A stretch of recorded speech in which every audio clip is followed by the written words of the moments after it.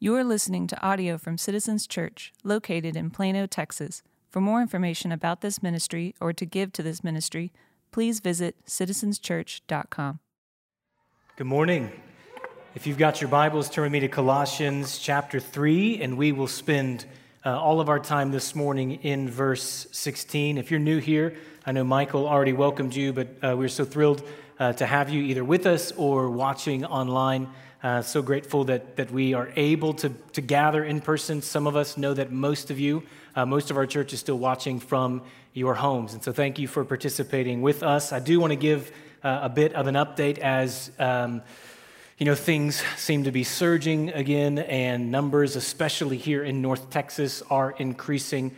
We are just having ongoing conversations with people in our church who are medical professionals who oversee large medical offices or hospitals, and just saying, hey, here's our guidelines and here's what we have done to make sure that we can gather in a way that is safe and that is cautious, and just continuing to ask the question of, is this still okay and is this still the right thing to do? And so had that conversation just a couple days ago, decided to continue to meet in person, to continue offering this service. We will revisit that conversation again this week. I say that to say this, just to let you know that we are wanting to continue to walk in wisdom as it relates to what it looks like to be a church in these very strange and unprecedented times. Having said that, I am so grateful that we are able to do this. As awkward as it is in so many ways, as uncomfortable as it is in so many ways. I just had the conversation 10 minutes before walking on stage it's almost hard to know how we have missed this until it's back in our lives. And maybe you experience that even just singing these songs and saying, okay, I had no, or maybe I did have an idea, but at least for me, I did not know how much my soul missed being together with the people of God until last Sunday. And then this morning, to those of you who are not able to be here, we miss you. Thank you for participating. We hope to be together again soon.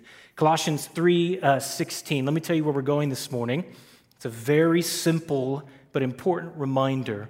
The gospel of Jesus, his life, death, burial, resurrection, ascension, return, it is not just a message we hear once and move on. The gospel is truth that we need every day and truth that we build our lives around. Last March, I was with a group from our church and a few other churches in Israel. It was my third time to go, and it was by far the most interesting because of COVID, and it kind of, when we got there, COVID was one thing, and while we were there, it was declared a pandemic while we were in Israel. So that changed a lot of the trip, but despite all that, it was still wonderful. I think the third to the last day that we were there, we headed south of Jerusalem to go visit Qumran, which is where the Dead Sea Scrolls were found, and to visit the Dead Sea. And south of Jerusalem is desert. It is barren wilderness. It's the Judean desert. And it is likely the wilderness that the people of God wandered in for the 40 years before going into the Promised Land. It is the wilderness where John the Baptist launched his ministry, the voice of one crying in the wilderness, make way, prepare the way of the Lord, you know it. It was possibly where Jesus was tempted in the wilderness after 40 days of fasting. And so it's hot and it's dead and it's a lot of sand and it's a lot of nothing. Feels a lot like Odessa, Texas. If you've ever been out there, it's just empty and it's nothingness. And it's the kind of barren, it's the kind of empty, it's the kind of uninhabited that's intimidating. Like if you're as we're driving down the highway and I'm looking out the window at all of this desert, the thought creeps in, if I was out here by myself, I just wouldn't make it. Now, part of that's because I have no survival skills, but part of that's just because it's desert, it's dry, it's wilderness, it's uninhabitable. And then as you keep going further south, what you'll see, just a few spaces, all of a sudden, there are these little pockets of green that just erupt off of the landscape.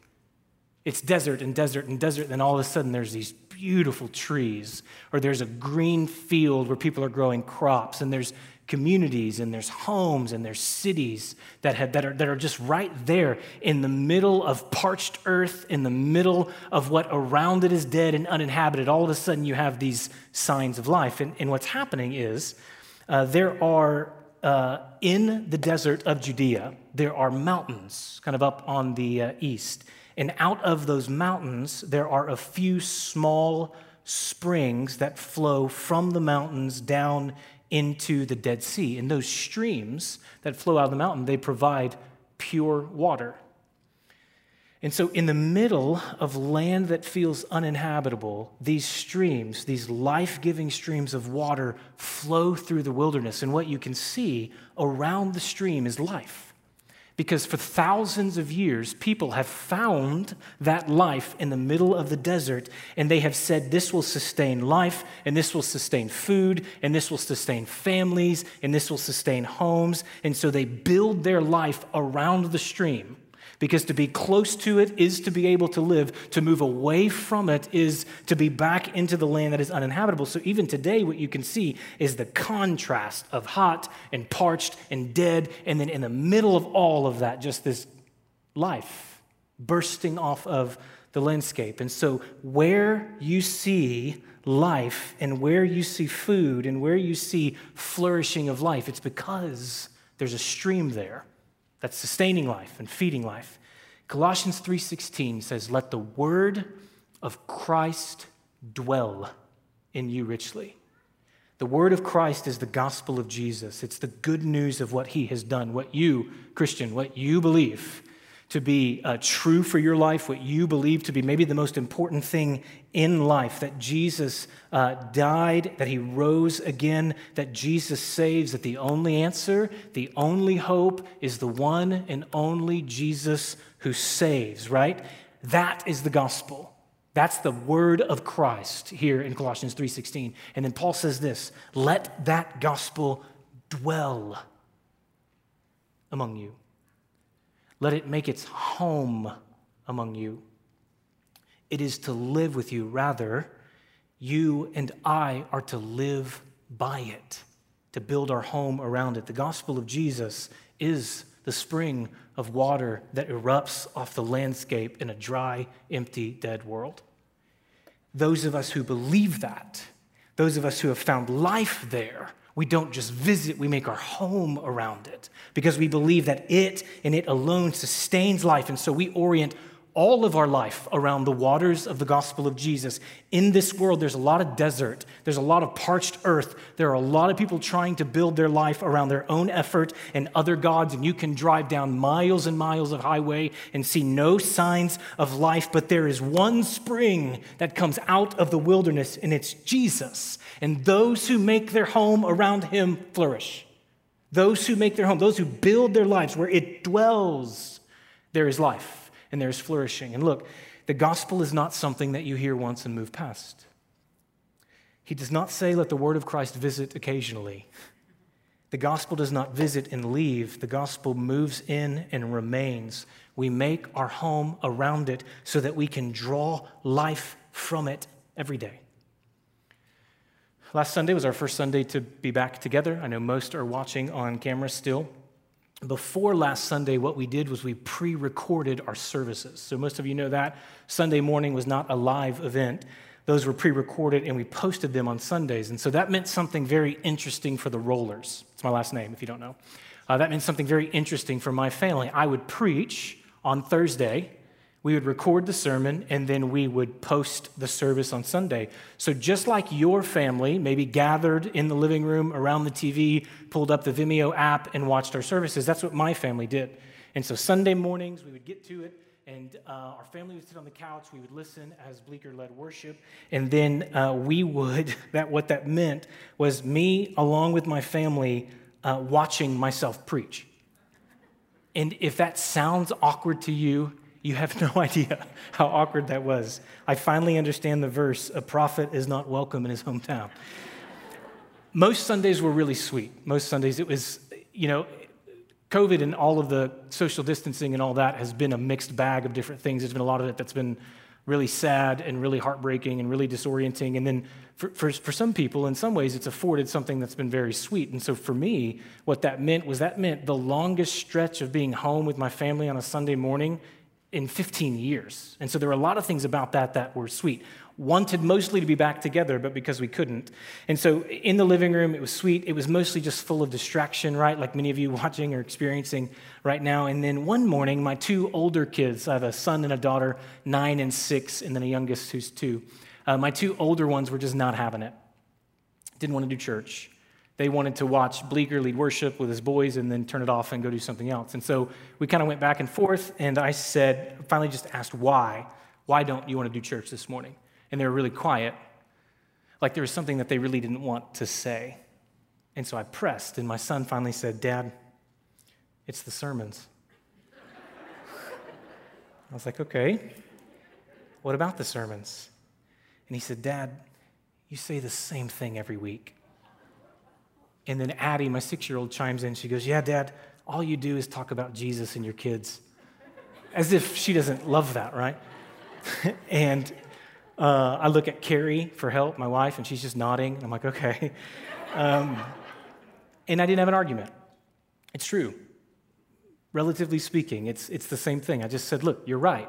You're grounded, but you're right. We have one message. And it takes different forms, and it's determined by the passage of Scripture that we're in for sure. But look, if I peel back the curtain, the one message is Jesus, and it's what God has done in and through Jesus. And so most weeks, I am just trying to ask new questions that Jesus is the answer to. And most weeks, I'm just trying to present new problems that Jesus is the only solution to. And that's the way it should be. Because the word of Christ, the gospel of Jesus, it never runs out of life. And it never runs out of beauty, and it is always and forever the spring bursting out of the wilderness offering life. We are not in need of more than the gospel. We are in need of more of the gospel, right? And so most weeks, if not every week, we come back to that and we say something like this, friends. There is a holy, triune, perfect God.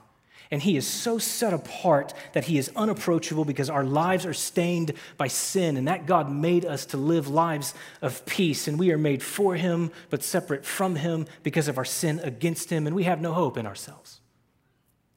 And if we offer to that God our performance, it wouldn't be enough. And if we offer to that God our promises, it wouldn't be enough. And if we offer to that God how we stack up against others, it wouldn't be enough. And our gifts fall short, and our morality that is strengthened in our minds by the failures of those around us is exposed as rags before a spotless God, and we are apart from God, and we are helplessly thirsty and aimlessly wandering in a parched world, needing life that we have no shot of finding on our own.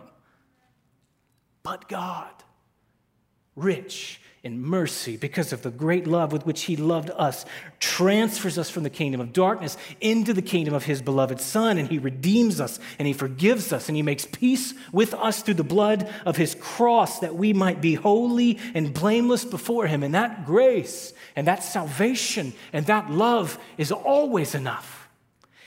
When I find myself perpetually failing, it's still enough. And when I find myself crippled with doubt, it's still enough. And when I find myself in a world that is falling apart, it's still enough. And when I find myself abandoned and all alone, it's still enough. And one day I will stand face to face with that holy God. And the righteous life of Jesus in my place will be more than enough to secure for me an eternity of joy and peace with the one who made me and saved me and loves me and never left me. And so I will plant my life around that message, and I will plant my life around that word, and I will draw life from that word. And I will agree with the prophet Jeremiah, who said, the one who trusts in the Lord will be like a tree planted by streams of water that doesn't fear when heat comes and continues to bear fruit even in times of drought. The good news of Jesus, our Savior, is the only source of life for you and for me in a dry world. Let that word dwell. Stay by it. Don't leave it. You found the stream in the wilderness. Build a home there. Draw from that water every day. How? Paul answers that for us. 3:16, let the word of Christ dwell in you richly, teaching and admonishing one another in all wisdom, singing psalms and hymns and spiritual songs with thankfulness in your hearts to God. Let me read it again. Let the word of Christ dwell in you richly, teaching and admonishing one another in all wisdom, singing psalms and hymns and spiritual songs with thankfulness to God in your heart. The way that we draw from that water, the way that we build our lives around the gospel of Jesus is two things: his word and his songs. According to verse 16, it's his word and his songs. Let's start with his word. You say, the passage says teaching and admonishing, and what it says is teaching, what it means is teaching and admonishing the Bible. For the church in Colossae, what this meant for them was the Old Testament and also the oral tradition about Jesus that was handed down from the disciples and from guys like Paul. They didn't have the New Testament. They are the New Testament. For us, it's a lot more simple than that. It's just one book. We have it all in one book. It's the Bible. It is all about God, and it all culminates and points to what God has done in and through Jesus. And so there are two words here that we're told shape our relationship with the Bible. It teaches us and it admonishes us. Let me provide two different words that carry the same meaning. Our relationship with the Bible is a relationship of breadth and depth. Our relationship to the Bible is both wide and it's deep. We will remain close to the Word of Christ by having a breadth relationship and a depth relationship with the Word of God. Here's what I mean by breadth. We are students of God's Word.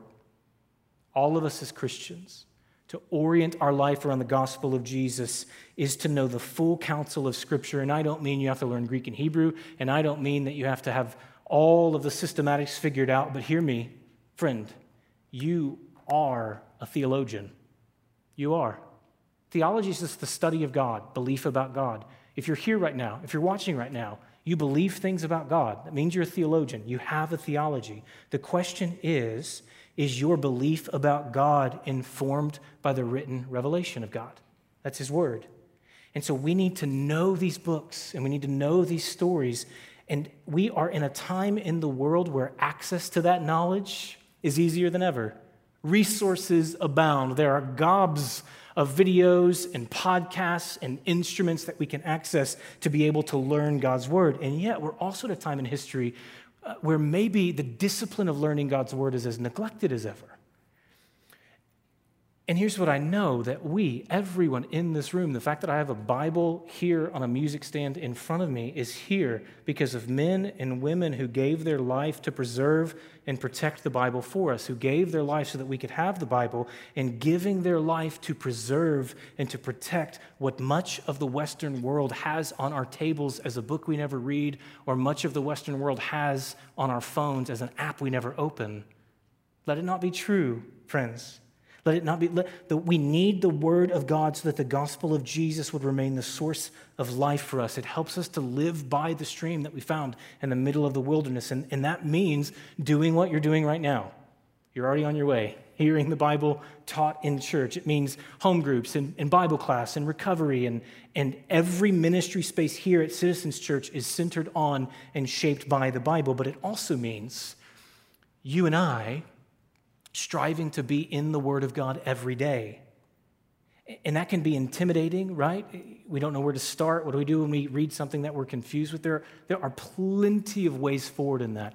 But it's as simple as just committing to listen in your car even. Did you know that there is an app where James Earl Jones will read the Bible to you? Who doesn't want that, right? Who doesn't want to hear the book of Revelation read by Darth Vader? I mean, there's something that we're missing there if we're not listening to that, right? There are endless ways. I trust you to access that, to figure that out, to ask for help where you need help. You will not regret, hear this, you will not regret time spent in this book, but you also will not stumble into time spent in this book. If we're going to stay by the word of Christ, we have to be in the word of God in a way that expands our knowledge of who that God is. It's also depth.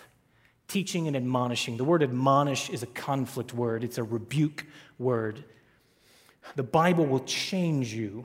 The Bible will refine you. We should expect in reading the Bible to discover a God who disagrees with us. Tim Keller says, if you worship a God who never disagrees with you, you worship yourself. And so when you read the Bible, you're going to confront that God's ways are different. I act a way, I think a way, I believe a way, and when God's word is held up against my life, my ways fall short of his ways, and we have to submit to his ways. In depth, it's different than breadth.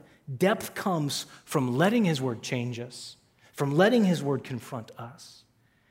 Tony Evans is one of my favorite preachers. He pastors a church called Oak Cliff Bible Fellowship. When I was in college, he preached in chapel at the Bible college that I attended. And after hearing him preach, I thought, if what that man just did was preach, I want to do that for the rest of my life, or at least try to do that the rest of my life. He is incredible. I would encourage you to read the articles that he's written recently on racial justice and on the church's role in that fight and on the way forward in that fight. He wrote one in the Dallas Morning News that was published a couple weeks ago. He is a faithful biblical voice always. He is especially helpful right now.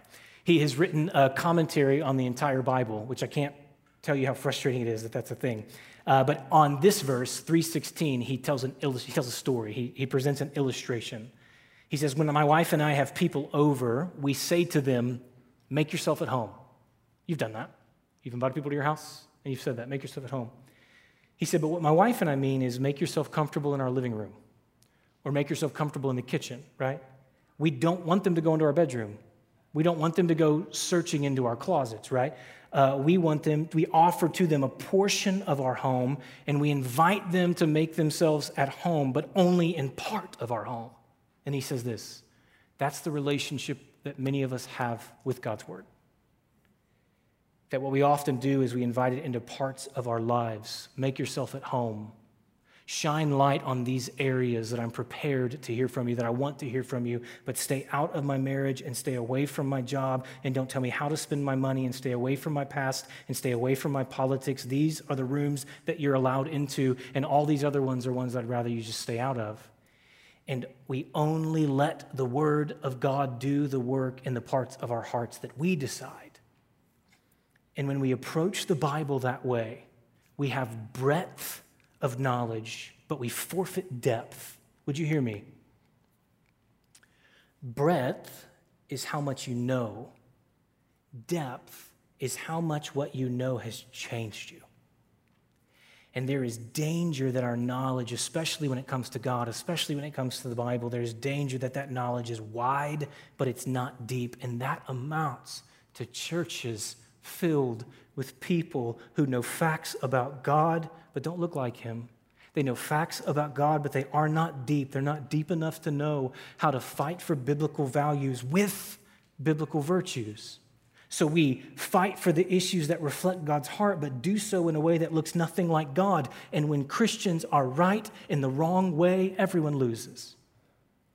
Not deep enough to be honest about our flaws and know that we are in just as much need of grace as anyone else. Not deep enough to believe that God has given me a purpose, a glorious purpose, and invited me into a story, a wonderful story, and it's bigger than me. And he is the hero, and I am the servant, and I find joy and contentment in life, not by being in the spotlight, but by sweeping his stage and humbling myself that his glory is what my life is created to orient around. Oh, that we would be deep people, and we would move into that depth by submitting our lives to the Word of God, and we would make the prayer of Psalm 139 our prayer with a Bible open in front of us every day, and we say to God, search me and know me and see if there be any wicked way in me and lead me in the path everlasting. You know what breadth and depth will do? Reading the Bible in a way that's wide and deep, reading the Bible in a way that wants to know and also be known by God and be changed by God. What that will amount to is that will amount to us being kept near the water, that there will be an increasing knowledge of our need for Jesus and at the same time increasing confidence in his love for us. There's a group of Bible scholars that were asked to answer a question. And the question was this: could you summarize the message of the Bible in one sentence? So these are women and men with PhDs. They know multiple languages. They've written commentaries. They teach in seminaries. And so you had these incredible answers, lofty sentences filled with words like creation and reconciliation and covenant and kingdom and words I can't even pronounce. My favorite response, though, was the shortest response. One scholar was asked, what's the message of the Bible in one sentence? And he responded, Jesus loves me. This I know, for the Bible tells me so. Breadth and depth, sitting under the Word of God, it will take us over and again back to the stream of water in the wilderness, and it will culminate in this simple truth. I need Jesus, and Jesus loves me, has met that need. Teaching and admonishing, and then he says this, singing psalms and hymns and spiritual songs. His word keeps us near the gospel, and his songs keep us near the gospel. Isn't that interesting? Does it surprise you at all? It surprises me. Does it surprise you at all to see the command to read the Bible right next to the command to sing about God? And they are laid next to each other with equal authority. Why? Why in this conversation would God command that we sing to him? Augustine said this, when it comes to Jesus, there are only two responses, mockers and praisers. You either respond in cynicism to the gospel of Jesus, or you respond in song. Singing is this mix of mind and heart and thought and emotion, and here's why it's commanded, friends. I think especially appropriate for our time. That we would remember that following Jesus is not simply an intellectual exercise. God does not just want doctrine. He wants doctrine and doxology. He wants both together. That's what Paul describes here. He lists three kinds of songs. And what we're seeing is this is how the early church, those who followed Jesus right after his resurrection, this is what worship looked like for them. They sang three kinds of songs, psalms and hymns and spiritual songs. You know what psalms are? The Psalms from the Old Testament. They sang them. The early church kept singing the songs of the Jewish people, but they sang them to and about Jesus. So they would sing likely Psalm 121, I lift my eyes to the hills. Where does my help come from? My help comes from the Lord. And yet now the Lord has a face and the Lord has a name, and they sing it to Jesus. They sing Psalm 16, the Lord is my portion and my cup. I have no good apart from you. And to sing it to Jesus is, Jesus, you are my portion, and you are what I need, and you are what I feast on for life. It's doctrine and doxology, thinking the right things, believing the right things, and then responding in the right way. There are truths so magnificent that you cannot respond in apathy and at the same time say that you believe them.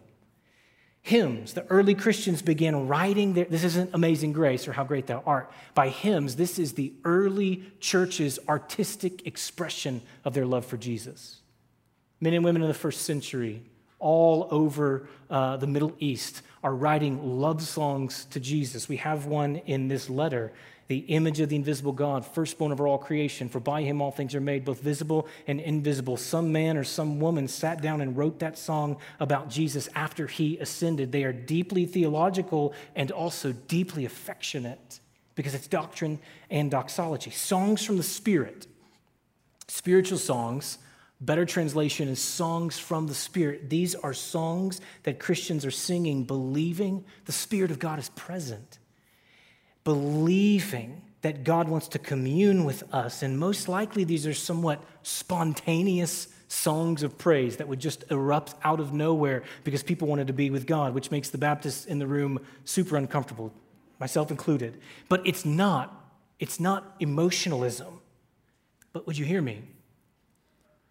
The opposite of emotionalism is not apathy.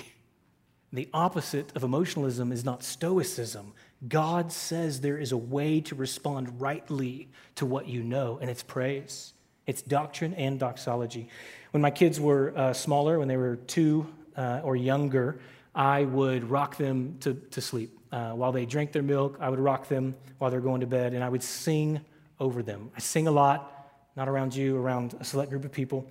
And so I would sing over them, and I would sing the same song from Asher all the way to the baby I have now. I would sing, turn your eyes upon Jesus. Look full in his wonderful face, and the things of earth will grow strangely dim in the light of his glory and grace. And just sing that over and over again as they fall asleep, which would take about 3 hours. Last night, my two oldest are with Carrie. They're out of town, and so I have our baby, Ayla. She's 2. I have her, just me and her, for the weekend. And I put her in bed last night and sang this song. She's drinking her milk, and I just sang, turn your eyes upon Jesus. Look full in his wonderful face. The things of earth will grow strangely dim in the light of his glory and grace. I finished singing, and she goes, Dad? I said, yeah, babe. She goes, please stop. I just wanted you to know how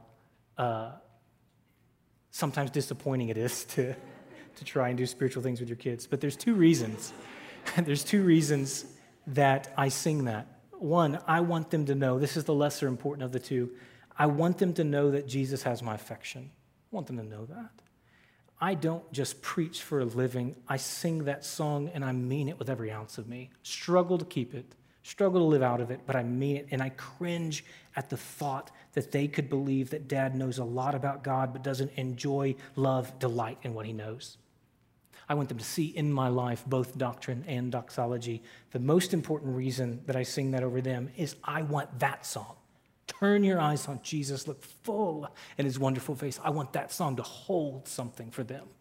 And if I had my dream, that song would be an anthem of their life, that their life would be moment after moment of turning to Jesus, seeing him beautiful, seeing him wonderful, seeing everything else as paling in comparison. At the very least, my prayer is that that song that they've heard since they were born would be an instrument that God uses in their life to keep them close to the water, to keep them close to the stream in a world that is growing increasingly more wilderness, because that's what his songs do for all of us. It's why we sang this morning. It's why some of you, what you even felt in singing, in worshiping, in praising, is you were confronted with what you've missed and invited again to drink freely from the message of the gospel of Jesus, who loves you and fought your battles and surrounds you even now. And this is how we draw from the water, his word and his songs. This is how we plant our lives around the message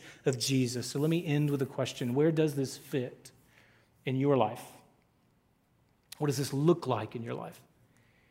Obviously, you get that here. We do both of those every week. We teach the Bible, we sing his songs. And even when we couldn't meet in person, we found a way to do those 2 things, that the gospel would dwell among us even when we were separate from one another. But it's more than just Sundays. You know that. I know that. It's more than just this time. And if you and I would pay attention, what we would discover and what we would notice is that when these things are absent from our life, when time in his word, when time of worship are absent, which has been the case for so many of us because the last 5 months have been so disruptive to our normal routine. And participation in things like church is becoming increasingly more difficult. Those masks haven't gotten any more comfortable since you put them on walking into the building, right? It's become increasingly more difficult. Watching online becoming increasingly more awkward and distracting. And so what we've probably and likely felt, if we've paid attention, is as the worship and as the word has diminished in our life, maybe we feel more distant than ever from the gospel of Jesus. Maybe for many of us, we now feel so much more desert than we do stream. And maybe it's because the ways that we draw from those waters has been disrupted in our lives or has even been neglected by us. And if that's you, we could go a few different directions and have a few different conversations. We could talk about a plan for daily time in the Word, which is important. Daily time listening and singing to God, and that's helpful. But do you know where we start? Where we always start is with the gospel, is with the stream itself, the water itself, what will draw us back to life in the word of Christ. The gospel of Jesus is the gospel. It's why most weeks, if not every week, we say something like this: there is a holy, triune, perfect God who is so set apart by his holiness and by his glory. He is unapproachable because our lives are stained by sin, and we're made by this perfect God to live lives of peace, and we're made for him, but we're separate from him because of our sin against him, and we have no hope in ourselves. And if we offer to that God our promises, it wouldn't be enough. And if we offer to that God our performance, it wouldn't be enough. And if we offer to that God how we stack up against others, it wouldn't be enough. And our gifts fall short, and our morality, strengthened in our minds by the failures of those around us, is exposed as rags before a spotless God, and we are apart from God, helplessly thirsty, aimlessly wandering in a parched world, needing life we have no shot at finding on our own. But God, rich in mercy because of his great love, transfers us from the kingdom of darkness into the kingdom of his beloved Son, and he's made peace with us through the blood of his cross so that we might be blameless before him. And that grace and love and salvation is always enough. And it always will be enough. And when I find myself perpetually failing, it's still enough. And when I find myself crippled with doubt, it's still enough. And in a world that's falling apart, it's still enough. And when I feel all alone and abandoned, it's still enough. And when I have neglected to read his word and sing his songs, it's still enough. And one day, I will stand face to face with that holy God, and the righteous life of Jesus in my place will be more than enough to secure for me an eternity of joy and peace with the one who made me, saved me, loved me, never left me. So I will plant my life around that word, and I will believe the prophet Jeremiah when he says, they who trust in the Lord will be like a tree planted by streams of water, who doesn't fear when heat comes, continues to bear fruit, even in times of drought. The good news of Jesus, our Savior, is the only source of life for me and you in a dry world. Keep your life by that water. Dwell there. Let your heart thirst for his word. Let your heart long to sing his songs, that we would remember over and again, Jesus loves me. He saves me. He's for me. God, we need you, and we thank you. I pray, God, that you would bring us through your grace back to the source of life. I pray, God, for the one whose heart is so dry, the one whose life feels barren because of months of living in a world so unpredictable, months of living in a world where more loss is around the corner, months of living in a world that has figured out new ways to reveal to us our own inadequacies and our own failure and our own limits of control and what we need, God. What our hearts would want to believe is that we need everything except for you, but what we need is you and only you to fill our hearts, to quench our souls. And you're good and faithful and loving and just and merciful to do that for us, God. I pray, God, for the man, woman in the room, watching online, that maybe has never known life with you, has only known wilderness. Would you right now, by your Spirit, invite them? Would the scales fall off of their eyes? Would the walls crumble around their heart, God, that you would reach into their life and you would make them alive, that they would flourish around the gospel of Jesus that died for them and that meets them right where they are, regardless of their past, regardless of their sin, regardless of their failure, and you wrap your nail-pierced arms around them and say, you're mine. Lord, for those of us who have maybe been at this a long time and still feel like we're fumbling into a disciplined life with you, fumbling into trying to fill our lives with your word and your songs and living out and under your name, would we remember that we will only grow, that we will only be shaped, that we will only welcome that life into our lives if we believe, God, that you first sought us, saved us, welcomed us because you love us.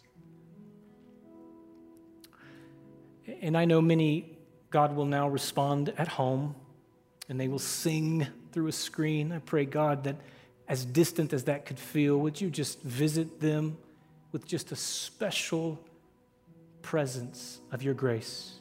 Lord, for those of us who get to now respond as your word just commanded us to, by singing your songs to you, those who believe rightly about you and want to respond in a way of worship to you, both doctrine and doxology to you. Beautiful God, help us. Visit us. We need you. We love you. Amen.